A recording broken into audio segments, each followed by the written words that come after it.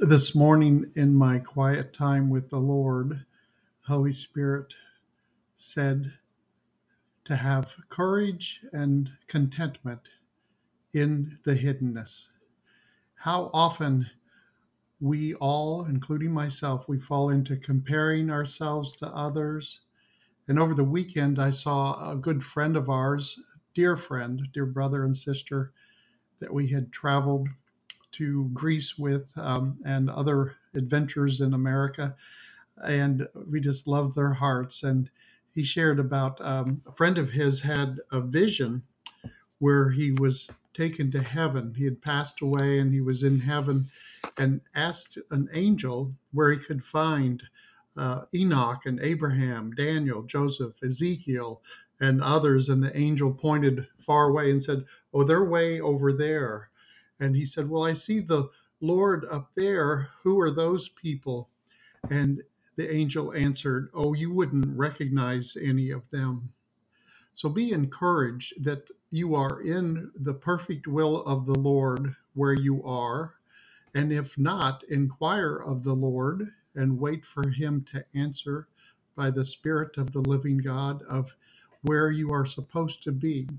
But too often we end up falling into the trap of the fear of man, of thinking what others will think of me or in what I do. And we end up needlessly running the treadmill and the rat race of life, so to speak, by thinking that we need to be someone else when we are given a unique identity, a supernatural identity in our Lord from Him from before the foundations of the world.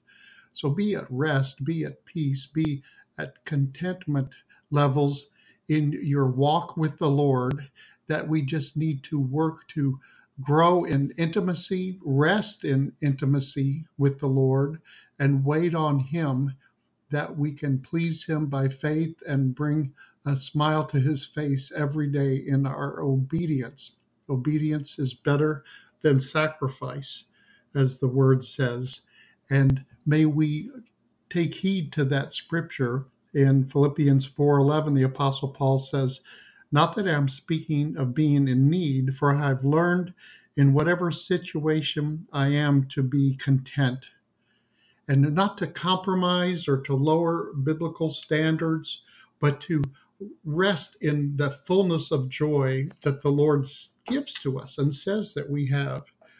I remember years ago being in the Philippines with our dear friends over there, and there was a Filipino lady and her husband that pastor a church in Las Vegas, Nevada, in America.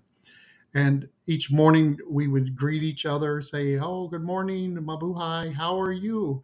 And she would just be in what I would call a state of authentic gushiness of like, "Oh, Pastor, we are just so blessed. We are so thankful. The Lord gives us everything that we need and we trust in Him, and just so happy and so overjoyed." And it truly was an authentic gushy, as we say.